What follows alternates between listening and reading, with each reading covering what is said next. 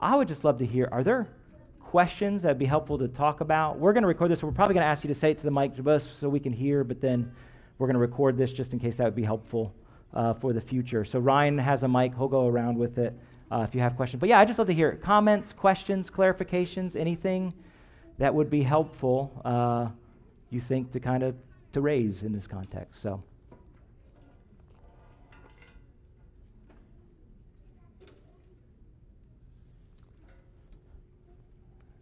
If not, then. Is there any questions about spiritual gifts? Yeah, yeah. Anything with that category? Anything? I mean, broadly, I don't want to open it too much to say the whole Godhead. That starts to, but yeah. Well, yeah, in relation to 1 Corinthians 13, I do have a question, what you guys think. When it says here, as for prophecies, they will pass away. As for tongues, they will cease. As for knowledge, it will pass away. So we know in part, we prophesy in part. When the perfect comes, the partial shall pass away. So what does that mean? What's the perfect? What's the partial? You want to go? Or you want to? Leo, I want you to address that. Yeah. If you read on, he says, when I was a child, I spoke and thought as a child. You read the whole thing, and it says, Can't hear you. Okay. Toward my mouth. Okay, very good. I just want to note, holding a microphone in front of people, it looks easy, and it is not. I just want to note that. So there will be those who would say that the perfect coming is...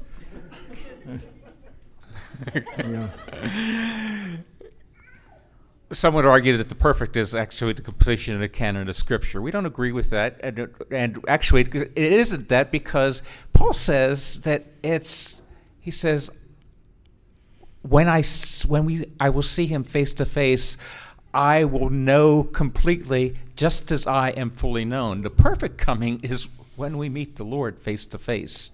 That is seems to be clearly what that's saying there. Okay, and how many of you know in your own hearts that, yes, we have the perfect Word of God, and that is, as Adam was saying to you, that is primary, that's fundamental, that any prophecy or any gift of the Spirit is subject to the authority of the Word of God. But he said, we see through a glass darkly, then we shall see face to face. I don't know about you, but I still see through a glass darkly. There's still so much that I don't understand. And there's, yes, I have the Word of God, but sometimes the Word of God, specific Word of God, needs to be brought to bear on my life. And that's, sometimes a gift of prophecy will work. You might come and say, the Lord has placed a scripture on my heart for you, and I really thought of you. That's an example of the gift of prophecy. Yeah, I would agree with what he said. I'll just add one little bit. Theologically, I agree that that's a category of not when canon's complete or the scripture's complete, or but just this is clearly a reference to Jesus' return. And when the perfect comes, it will be impossible to see through a mirror dimly, because we will see him in his blazing glory. And I don't think it's this allusion to I think it's meant to be so hope-filled and so stirring of our hearts. Think of what God has revealed to us. Think of how we've experienced his love and his care and his just tenderness and his mercy and just what it's like to be a child of God. And we only get that. We only experience it because of trials and circumstances and sin and just human fallen condition. It's like we're only seeing that dimly right now. But the blazing glory of God is coming. And when we do, there's no need to see dimly, because it's all we can see. And so I think theologically it's pretty clear. If it'd be helpful, we can talk more about that. But I think theologically it's pretty clear it's about the return of Christ. But I think it's just this wonderful, not a technical, okay, it's only dimly. It's just this, oh man, what is that day going to be like? That's what we see in full view, rather than through a dim, yeah. So I don't know, does that answer the question? I don't want to, yeah, good. Yeah. Yeah, and I would say, just as an aside, so cessationists would use that passage to say, no, it's talking about when Scripture is complete and we have the canon of Scripture. And I won't break it all down. We could talk more aside if that'd be helpful. There's a lot of arguments that I respect from people who I disagree with scripturally. That's just one I'm just like, I don't know where I feel like there's a lot of connections being loosely drawn to really, I think, draw that real tightly on that one. So, yeah. But I don't want to, I don't like going around, well, here's why other theologies are wrong. But yeah, that's one I don't see. Mr. Tony? So I had a question about quenching the Spirit. And I think many of us are aware of like the Benny Hills and the super weird videos that we've all seen online of like people being filled with the Spirit. And I think the hesitation that we have when we talk about the subject, would that be considered like quenching the Spirit? Like we see how it's been misused on YouTube and videos and stories. Can our own reaction of like, I don't think I'm comfortable with that. Would that be a sense of quenching the Spirit? It's a good question. I'll jump in and then you can, finish off. I think the idea of quenching the Spirit, in some ways, I think it's hard to know exactly what does that mean in precision in all contexts. I do think there's a category where, and I think tried to talk about this a little bit this morning, but we can be so aware of excesses and so aware of what's wrong with the gifts of the Spirit that we take our cues from culturally what's wrong around us instead of what has God revealed in this book. And so I think as I think about being dependent upon and expecting the Spirit and not quenching the Spirit in my own life, it's like, that starts with me taking my cues of what has God revealed in His Word, not what do I see in personal life where just excesses have been. So I think a category of, somebody had a bad reaction to a certain medicine, that must mean medicine's out. I don't have a category for, ibuprofen anymore. It just seems foolish. In some way, like somebody misused this, so I don't have a category for God working in spiritual gifts in certain ways today. I just think, well, I wouldn't draw that connection. But, so as a category, but I think it can be helpful to be, there's excesses, but most of our life, as it's just believers and people living in the fallen, it's just, we want, there's excesses on extremes that we want to avoid, but what's it mean to walk in that middle of just being dependent on the Lord, recognizing that I can mishear, people have used that wrong, but I'm called to pursue and be. So I don't know if that answers the question. So I think there's a natural, I don't want to do that. I think it's quenching the Spirit, and I don't want anything to do with anything remotely touching that. I just think I see why people do it, but I just think that's jumping to another conclusion. Like to say, I don't want to be part of Benny Hill's church is very different than, I don't want to be part of any church that experiences these gifts in any way. I just think, that's a leap that I just don't see helpful for the Christian life.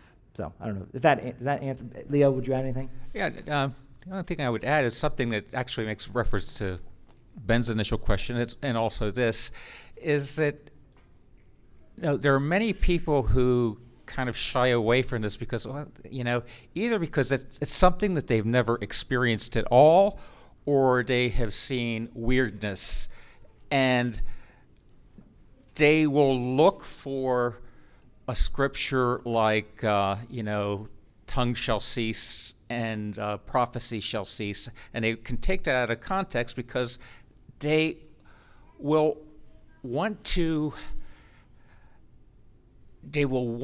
interpret Scripture as a means of, how do I put this? They will allow their experience to interpret Scripture, whereas you should let Scripture inform you. Okay, I'm not sure it's a lot clearer in my head than it was the way I said it. But okay, we should always we should never have our experiences and our biases cloud our interpretation of Scripture. On the contrary, we need to look at Scripture to inform our experience. Okay? Yeah, good. Dan, Miriam. Hello, Danielle. Hi. I have, I think, a two-part question. Okay. In one of your previous sermons, you talked about sort of this idea that we, you're writing down? I might need, it could be long. We position ourselves to receive more of the Holy Spirit, Mm-hmm. and use the analogy kind of the shower. Mm-hmm. And, you have to be where the water's going to flow. Mm-hmm. I was wondering if you could kind of flesh that out more in terms of what does that look like to position yourself and to be asking the Lord for that, just a little bit more fleshing that out. And then secondly, how do I keep that from becoming works-based, where it becomes, well, I'll receive the Holy Spirit if I take all the right steps, if I've done everything just right. Because that to me feels like a big barrier in terms of why, are there like a specific checklist that I have to do right to receive the Holy Spirit in certain ways? But that doesn't seem correct. Right. Do you want to go first? Well, to answer the first question, it can seem works-based, but I would look at more at it as means of grace. As Adam mentioned earlier, I mean, one of the ways that you'll be, for instance, more likely to exercise a prophetic gift is if you are saturated in the Scripture. Okay, that the Lord isn't going to bring Scriptures to your heart unless you're vaguely familiar with what's in the book here. Be just leaning in, seeking the Word, seeking God in the Word, seeking Him in prayer, just confessing your dependence on Him. That's not really works-based. It's like in doing all of those things, you are actually saying, hey, I need you, God. Okay, I can't do this myself. I can't gin this up. I need you. I need your Word. I need your Holy Spirit. You are, in fact, you're reading the Word a lot, you're praying a lot, you are leaning into the Holy Spirit a lot. That's getting in the shower. Okay. Does that seem work-based? Yeah, no, I'll jump in. I think it's a good question. In some ways, there's not a formula. So I think I use that analogy because it's what helps me. But even that, it's like, well, I think you're asking, like, well, what particularly does that mean? I think it just means some level. I want to pattern my life in a way that shows I am dependent on the Holy Spirit every day of my life. And so how do I position if I'm dependent on food, and I am, I regularly have food, right? When we're low on groceries, we get more groceries. Like we pattern our life in a way to say, okay, we budget for food in our home, right? Like there's just a sense of like, okay, because I'm dependent on food, I have a plan for getting food. Because I'm dependent on air, I have a plan for living above water, not below it, right? Like there's just there's this sense of like, okay, I'm dependent on these things, so I live my life reflecting that. So if I'm dependent on the Holy Spirit, how do I live my life reflecting that? In some way, I mean, it starts, whatever term, quiet time, or just there's this sense of like, I need to recognize that I need time with the Lord where I am as undistracted as I can be and as unhurried as I can be, where I'm receiving from the Lord. So everybody's practice is going to be different. I work at home, so I don't have the commute that some people do. So for me, believe it or not, actually most mornings I go to the gym. But when I come home, for me, I spend time with the Lord after that because, like, to me, that wakes me up in the morning. And so I'm more mentally awake after I go for a run than before. Like, when I wake up, I'm tired. And it's probably my worst hour of the day mentally is right when I wake up or right before I go to bed. So for me, it's, okay, do something to wake up, do something, get engaged with the day, get the blood flowing, kind of get... And when I run, like either at the gym or in my mind starts racing. And so oftentimes it's just even used in prayer, but just this, okay, thoughts are coming to my mind, and it just starts helping direct my attention to the Lord. And so I think, but it's that, so for me, I read a passage, but then it's just taking time to pray.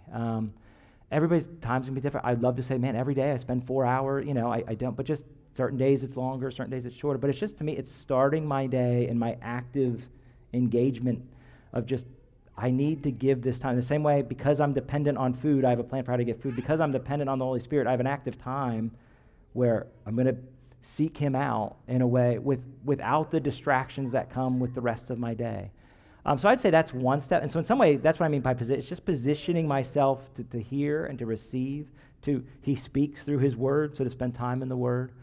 And then for me, I actively think through just, okay, what am I facing today? So what's on the schedule, what's going on, where are the kids at, and just praying for these things and just recognize the Lord needs to be the one to do these things. So going into, and I had a counseling appointment, right? And so just even being able I can't say anything of value. You need to be the one, Lord, to speak to them that will offer. You need to give me wisdom for how to care for them, to have insight, whatever.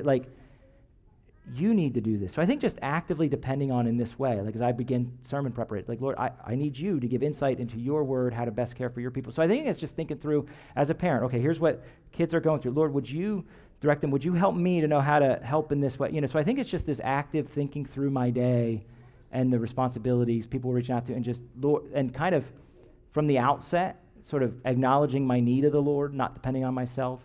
I think from a not being works-based, I mean, I don't know how one does, other than it's a check in my own heart. I'm not doing this because I'm trying to, this isn't me checking the boxes. This is me just recognizing, I'm just convinced if the Lord doesn't arrive and minister and meet his people and give me words, I've got nothing. That's just, I can't, I've parented long enough to know, I can't affect the heart of my children. God can affect their hearts. I can't, God can't affect the hearts of my neighbors, of anybody I meet with. There's times I read this book and it jumps out, and there's times I'm reading them that's that. What does that mean? I can't bring understanding to my own mind, much less have any effect on anyone else. And so I just think what helps it is just the realization that it's not a formula. It's not a process. It's just right. I am dependent on the Lord. So it's just, to me, it's facing that reality, and he's eager to give.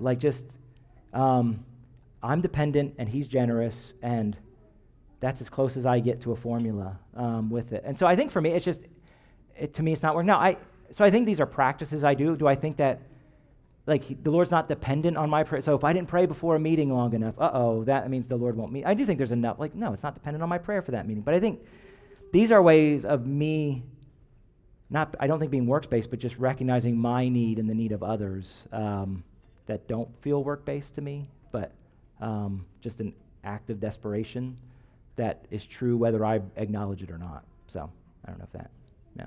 So I don't, yeah, good. Jonathan. Can you hear me? Yes. Okay.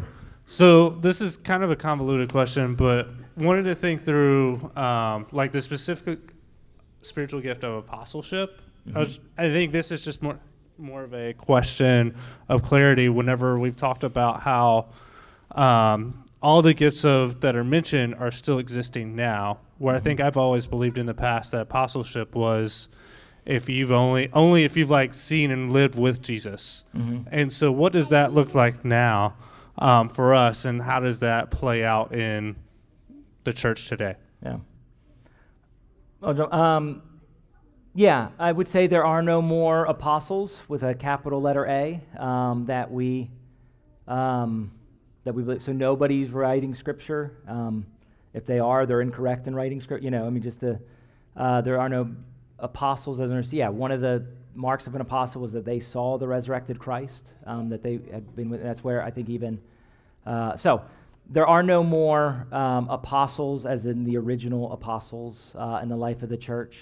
So that's clearly, and I do think that gift ended as that role ended. And I even think we see at times, I don't think because these gifts are ended, I think we see certain gifts that seem to accompany the apostles more than they accompany other everyday Christians as they're going through it, because the apostles were so often used in this apostolic breaking ground work, and so that signs would often accompany them, so that others would see and be like, oh wow, God's real. It would give credibility to their message. So though that type of apostle has ended, and draw a pretty clear line, I do think there's a smaller line where I would say I think there's still this apostolic ministry in the life of the church that's not like Paul and Peter were apostles, but groundbreaking ministry on behalf of, for the sake of the gospel that goes. So when I think of people like that missionary, because we're recording this, I won't use their names, but that missionary couple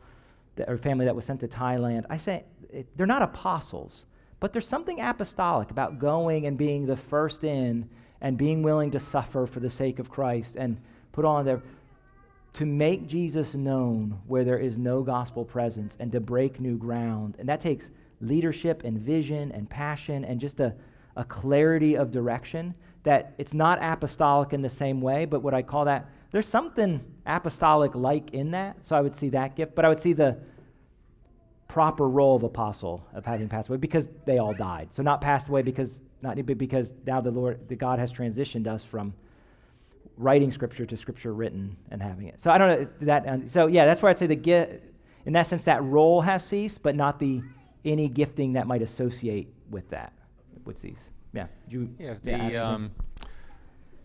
The word that in the New Testament, which is translated apostle, means someone who is sent out. Okay, so there's the capital A. Yeah, the people who were people who lived and walked with Jesus, and who one of the specific criteria is that people who actually saw the risen Jesus physically. So those are the capital A apostles. There are others who, lowercase a, people who were sent out to, like for instance, going to Thailand and so forth. In our history as a denomination, we used to use the term apostolic team. We don't use that anymore. We used it with some sincerity, but in time we realized it's probably not wise to use that term because it's very misunderstood. Yeah, I think it's confusing as a term, but yeah. Does that answer it, Ben, or Jonathan? Yeah. I'm looking at Ben, but yeah. Whoever, you all look the same to me.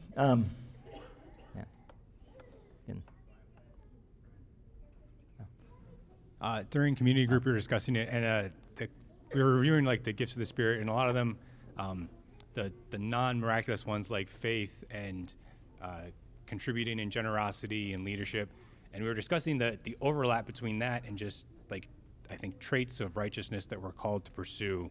So is there a difference between like the righteous character of faith and a gift of faith, or a character of generosity and a spiritual gift of generosity? And is it helpful to think in those terms, or is it all kind of one thing empowered by the Spirit? And how should we be thinking about that? Yeah, I think it's a good. I don't know that it's super helpful to draw like these big distinctions. Was this a result of? Is this a character result because of the way God has worked in my life, and is this a gift that He's given to work in my life? In some ways, I think just in the practical outpouring, we're just called to, as we pursue the Lord, pursue others, these just flow. I do think there is a difference, though. So we're all called to faith, right? But and you guys, some of you in this room are this, where you talk to somebody and immediately they're just in faith for something. Like, this is a big thing, but they're just immediately just seems to be imparted this gift of faith to walk through this, or to go, to see this. That there's certain people that, I think just their instinct is just like, how do we be generous in this situation? Where I think that's a character thing, but also I think God's wired them just in a certain way, has gifted them in a certain way to think. Like, other people are going to be wired to be like, okay, now how do we walk in wisdom? What's it look like to balance all the, and just other spiritual gifts that work but just this immediate, like, all right, I'm all in. What does that look like? And so just the heart inclinations that follow that. So I do think there's distinction between the gift and the character, but I think in outworking, I don't know that we need to say, okay, am I being generous now because that's a fruit of of godliness in my life, or because it's a spiritual gift? But just this, I think practically there's overlap, but theologically there's a subtle distinction. So I don't know. Is that Michelle, why don't you ask a follow-up on that? So then how should we think about it if we have giftings or characteristics that we walk out in faith outside of the church, or unbelievers have a lot of those gifts as well? So how do you distinguish between what is a gift of the Spirit for the edification of the church versus what might be a gift or a characteristic that someone might have, whether they are a believer or are not a believer? How do you distinguish between? Well, now we're getting into things like, for instance, God gives us common grace to believers and non-believers alike. He says he causes the sun to rise on the righteous and the wicked. And I think that can kind of delve over into this area as well. There's some people who probably have no time for God, but they're genuinely good people. And that is the grace of God. And even there are things that we do quite naturally that were part of our character even before we were saved. That was still the grace of God. Now we have, and it was, I would even say, because God is the Holy Spirit, and the Holy Spirit is God, yeah, that's the Holy Spirit. But again, I think I'm going to let you take over on this one because I'm going to start to ramble. Yeah, I think it's a good question. I think in some ways we don't always know the lines, so I think there's just not always going to be the straight lines. I think God's, and just his goodness and his mercy and in his just common grace to the world. Obviously, I mean, we all know people that they don't know the Lord, but they're really gifted in this area. And I don't view that as a spiritual gift, but just a natural ability. In some ways, I think oftentimes when we are converted, God gives us new spiritual gifts and new gifts and abilities that we did not have. I think oftentimes our spiritual gifts really become sanctified, ordinary gifts that he gives us, so for the purpose of the kingdom. And so even I might use this gift in a work context that doesn't seem kingdom related, but man, most of our jobs, right, at some level, if they're for human advancement, if they're for human flourishing, if they're for the good of others in the broad category, in that broad way of just, they're, I'm a trash collector and my job is picking up so that the world looks less, so the world is more beautiful, and so that people, just all the blessings that would come with somebody collecting trash. And boy, it's helping, restore the natural beauty that's there. It's helping people, get the trash out of their home. Even that can be used for the glory of God, because it's because I want to use that gift, and however I do that to serve my fellow man. So I think in some ways spiritual gifts are often, in a sense, more sanctified, ordinary gifts that he uses. How can I use this seemingly natural gift, but for the service of the people around me, of the good of those around me? And that might be vocationally, might be in church, but I don't know what spiritual gifts go to this. So I'm coaching a youth flag football team this spring, right? And our team's 1-1, so I don't know how gifted I am. But there's this sense of okay, God's whatever, he's given me certain gifts. I'm I'm not using that for the sake of the church, but I do think I'm using that on a mission to be. God's given me real just opportunity with these 12-year-old boys to just be part of that world, and so I just want to use this desire I have and some giftings I have in this area just for his service. And I don't know that we need to draw, I think we tend to draw wrong lines. Okay, this is official church service and non-church service and everyday service. So I think it's much more viewing all this is to be used for God and his glory, but outlets look different in the world around me. So, yeah. Ryan.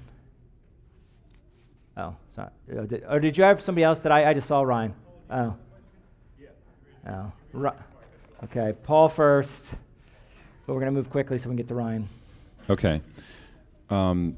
So in verse 5 of the passage from today, it says, "Now I want you all to speak in tongues, but even more to prophesy. The one who prophesies is greater than the one who speaks in tongues, unless someone interprets, so that the church may be built up." I'm just curious what the meaning of greater is. Yeah, I think... more useful. Yeah, more useful. I think he's not ascribing a value and dignity to that person. So, there's a hierarchy of Christians, so the one who has that gift. I think it's, as we think of these gifts being deployed in the church, and we're going to talk about tongues next week, so we'll talk about this more, but he's advocating again for speaking in tongues and their place in the Christian life. But recognize, because it's of its uniqueness and because it's an unintelligible language to the hearer, that without interpretation, its usefulness is limited in the corporate gathering. And so that prophecy has a greater function within that, like there's a way that prophecy is really used in the gathered church. Unless it has an interpretation, then it can really be used well in sort of the corporate gathering. So I think that's how he means it, is that this, hey, look at what's the effect of what's the gift for?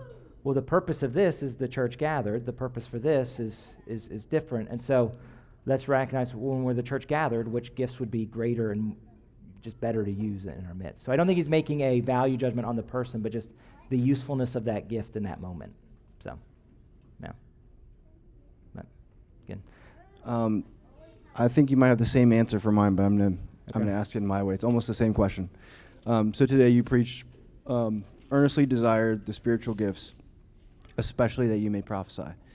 So my mind thinks if prophecy is to be desired above other gifts, then its value and importance is also above other gifts. And then looking at some other scriptures, I also see earlier in 1 Corinthians 12, where he's listing out, he says, are all apostles, are all prophets, are all teachers, do all work miracles?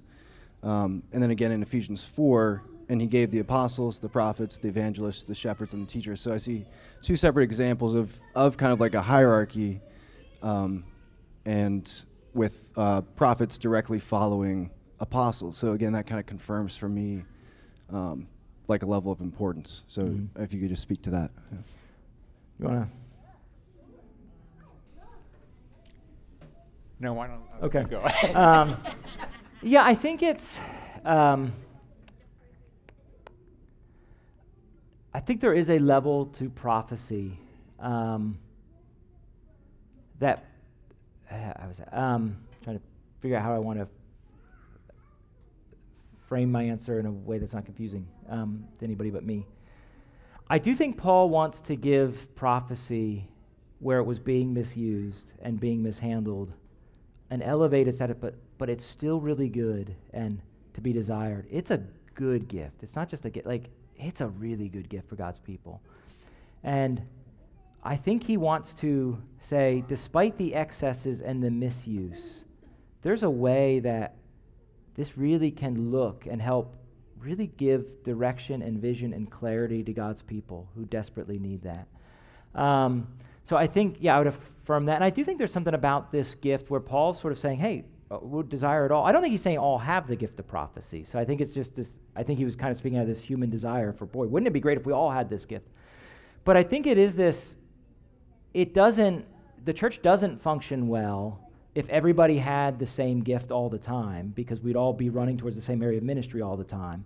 But I think prophecy is one where it's like, boy, if we all had this gift, that would still seem to operate pretty well together. You know what I mean? There would still be this operationally, that could really work. Now, we want to probably spread out when we use, how God, but just the sense of, because prophecy is really used with ministering to other people, and we're all called to this personal ministry of other people, boy, prophecy can fit us. So I do think there's a sense in where it's unlike other gifts in that there is a little bit of, for Paul, I think the more the merrier kind of quoting.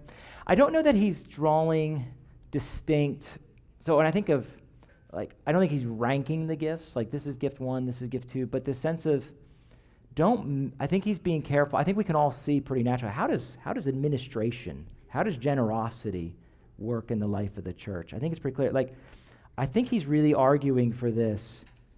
Don't minimize the gift of prophecy. There's something really good about it, and there's something away, but particularly prophecy is used, and I say for me, particularly in the Western world where we're very intellectually driven, where we're very systematic theology driven, and just this, it's not just an intellectual exercise to hear from the Lord and to give to his people, but there's something that God is addressing particularly our hearts towards to stir our affections and our confidence. That's really unique and great in that way. So I don't know that, so it's gift number 1 or gift number 2, but the sense of don't minimize this gift. And and with the prophet, with the first he gave apostles and prophets, I think there he's actually just giving an order of which kind of these things came in the New Testament. Okay, first apostles came and wrote Scripture, and then these other roles came for the ongoing instruction and insight into Scripture in an order in that way. So I do think it's more of a technical order than a ranking. So I don't know if that answers your question. So I do think it's this weird, like, I don't think he's ranking, but I do think he's highlighting and prioritizing, you know what I mean? Like I think he's not just like, prophecy, you know, if you got, like, I think he's really saying, pursue this gift, you know, and even in a church where it's not being handled right, pursue this gift in love. So that he's not, so I don't think he's elevating it in a hierarchical way, but I think he's elevating I think many churches think we can kind of get by without this. No, let's be about this gift, and let's seek it and go after it. I don't know if that makes sense, but that's kind of best I can. And specifically in 1 Corinthians, he's addressing a situation where obviously there was general chaos in their meetings between, you know, tongues and prophecy and one-upmanship and so forth. He says, I wish you all spoke in tongues, but even more that you prophesied. And why was that? Because, well, as was said earlier, is because prophecy is something that, you know, people can wrap their arms around. That could actually help people in the church. It builds up the church. So he says also, when someone speaks in tongues, the only thing he's doing is he's doing something good. He is edifying himself. Tongues are valuable for self-edification, for it's the spirit that is inside of you, and it's building you up. It's not doing the person next to you any good whatsoever. But when you prophesy, you could very well be doing that person a lot of good, because he's actually hearing something intelligible that he really needs to hear. Yeah. Good. All right, last question, just so for the sake of tear down, why don't we do one more? Ms. Cranen. So having grown up in the church and around what, to me, kind of feeling caught between two extremes of either excesses or to the point of depersonalizing the Holy Spirit to an inanimate force instead of one of the persons of God. How do we culturally, not just theologically talk about it, but culturally practice acknowledging the Holy Spirit as one of the persons of the Godhead, and as we look to the next generation, guarding against those two extremes, because I think in practice, it has seemed like God the Father and Jesus have really been the emphasis, and then the Holy Spirit has been that supernatural outworking that is like dicey business, instead of really understanding and embracing Him as part of who God is. Yeah, it's a great question, and one that requires a lot of ongoing thought and attention, and in some ways, I would say may that be may we all just do that, walk in this. We're not resistant, but we're not living in this extreme, and we're not depersonalizing the Spirit or creating, He's this mystical force around us that I don't want to cooperate with, but He just forces me to do things at times, just this sense of He's good. So I think in some ways that's an ongoing just call and challenging of God's church, is to do this. I think some ways, I think your question is a helpful kind of beginning of an answer. Like, so we talk about God not as God as He's revealed in Scripture. That's God the Father, God the Son, God the Holy Spirit. That they each have different roles in salvation. They each have different roles in life. One of the Spirit's role is He reveals Christ to us. So I think the Spirit is actually delighted when we make much of Christ. He's not like, well, I got shortchanged. I think there's a sense of, no, He delights to help us see Christ clearly. But I think to recognize the Holy Spirit really is active. He's a person. He's a person present every time we gather as God's people. And so I think talking about Him in those terms, that that we want Him to lead us as we gather. We want Him to guide us and direct us. So I think talking about the Holy Spirit in some ways practical terms of here's what He's doing in our midst, here's what He looks like.